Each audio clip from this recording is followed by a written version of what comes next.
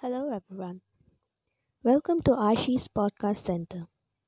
My name is Aishi, and today you will be listening to a story named The Third Level by Jack Finney. So, let's start the story. The president of the New York Central and the New York, New Haven, and Halford Railways will swear on a stack of timetables that there are only two.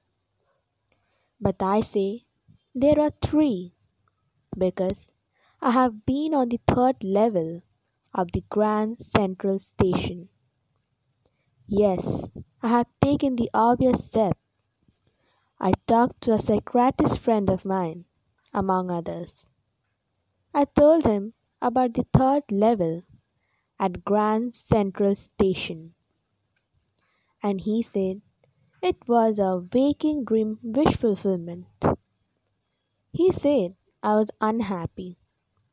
That made my wife kind of mad, but he explained that he meant the modern world is full of insecurity, fear, war, worry, and all the rest of it, and that I just want to escape. Well, who doesn't?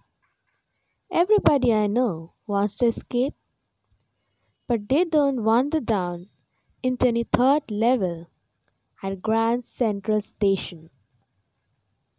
But that's the reason, he said, and my friends all agreed. Everything points to it, they claimed. My stamp collecting, for example, that was a temporary refuge from reality. Well, maybe, but my grandfather didn't need any refuge from reality. Things were pretty nice and peaceful in his days. From all I hear, and he started my collection. It's a nice collection too. Block of fours of practically every US issue, first day covers, and so on. President Roosevelt collected stamps too, you know. Anyway, here's what happened at Grand Central. One night, last summer, I worked late at the office. I was in a hurry to get uptown to my apartment, so I decided to take the subway from Grand Central because it's faster than the bus. Now, I don't know why this should have happened to me. I'm just an ordinary guy named Charlie, 31 years old, and I was wearing a tin gabardine suit and a straw hat with a fancy band. I passed a dozen of men who looked just like me, and I wasn't trying to escape from anything. I just wanted to get to home, to Louisa, my wife. I turned into Grand Central from Vanderbilt Avenue and went down the steps to the first level, where you take trains like the 20th century. Then I walked down another flight to the second level, where the suburban trains leave from, ducked into an arcade doorway, heading for the subway, and got lost. That's easy to do. I have been in and out of Grand Central hundreds of times, but I'm always bumping into new doorways and stairs and corridors. Once I got into a tunnel about a mile long and came out in the lobby of the Roosevelt Hotel. Another time I came up in an office building on the 46th Street. 3 blocks away. Sometimes I think Grand Central is growing like a tree, pushing out new corridors and staircases like roots.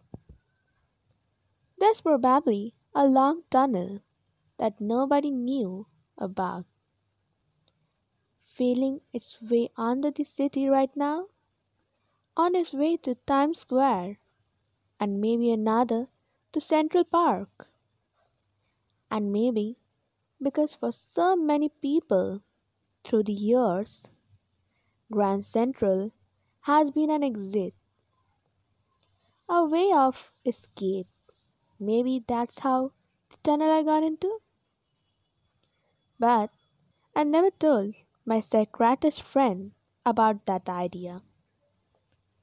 The corridor I was in began angling left and straggling downward, and I thought that was wrong, but I kept on working. All I could hear was the empty sound of my own footsteps, and I didn't pass a soul. Then I heard that sort of hollow roar ahead that means open space and people talking. The tunnel sharp left. I went down a short flight of stairs and came out on the third level at Grand Central Station. For just a moment I thought I was back on the second level, but I saw the room was smaller.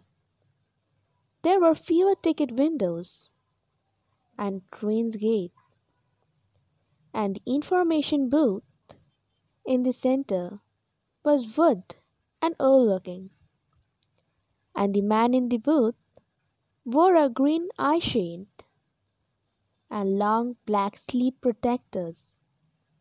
The lights were dim and sort of flickering. Then I saw why. They were open flame gaslight. There were brass splinters on the floor, and across the station a glint of light caught my eye. A man was pulling a gold watch from his vest pocket. He snapped open the cover, glanced at his watch, and frowned.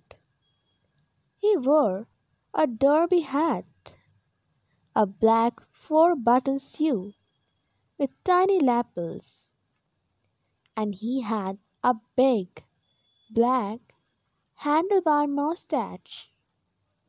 Then I looked around and saw that everyone in the station was dressed like 1890 something. I never saw so many beards, sideburns, and fancy mustache in my life. A woman walked into the train gate. She wore a dress with leg of mutton sleeves and skirt on the top of her high button shoes.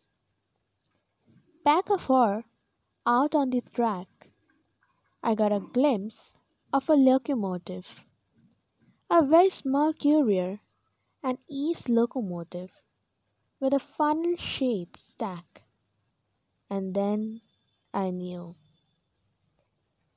So, this is the end of part 1. Thank you for listening to Aishi's Podcast Center. Have a great day, everyone. Good luck.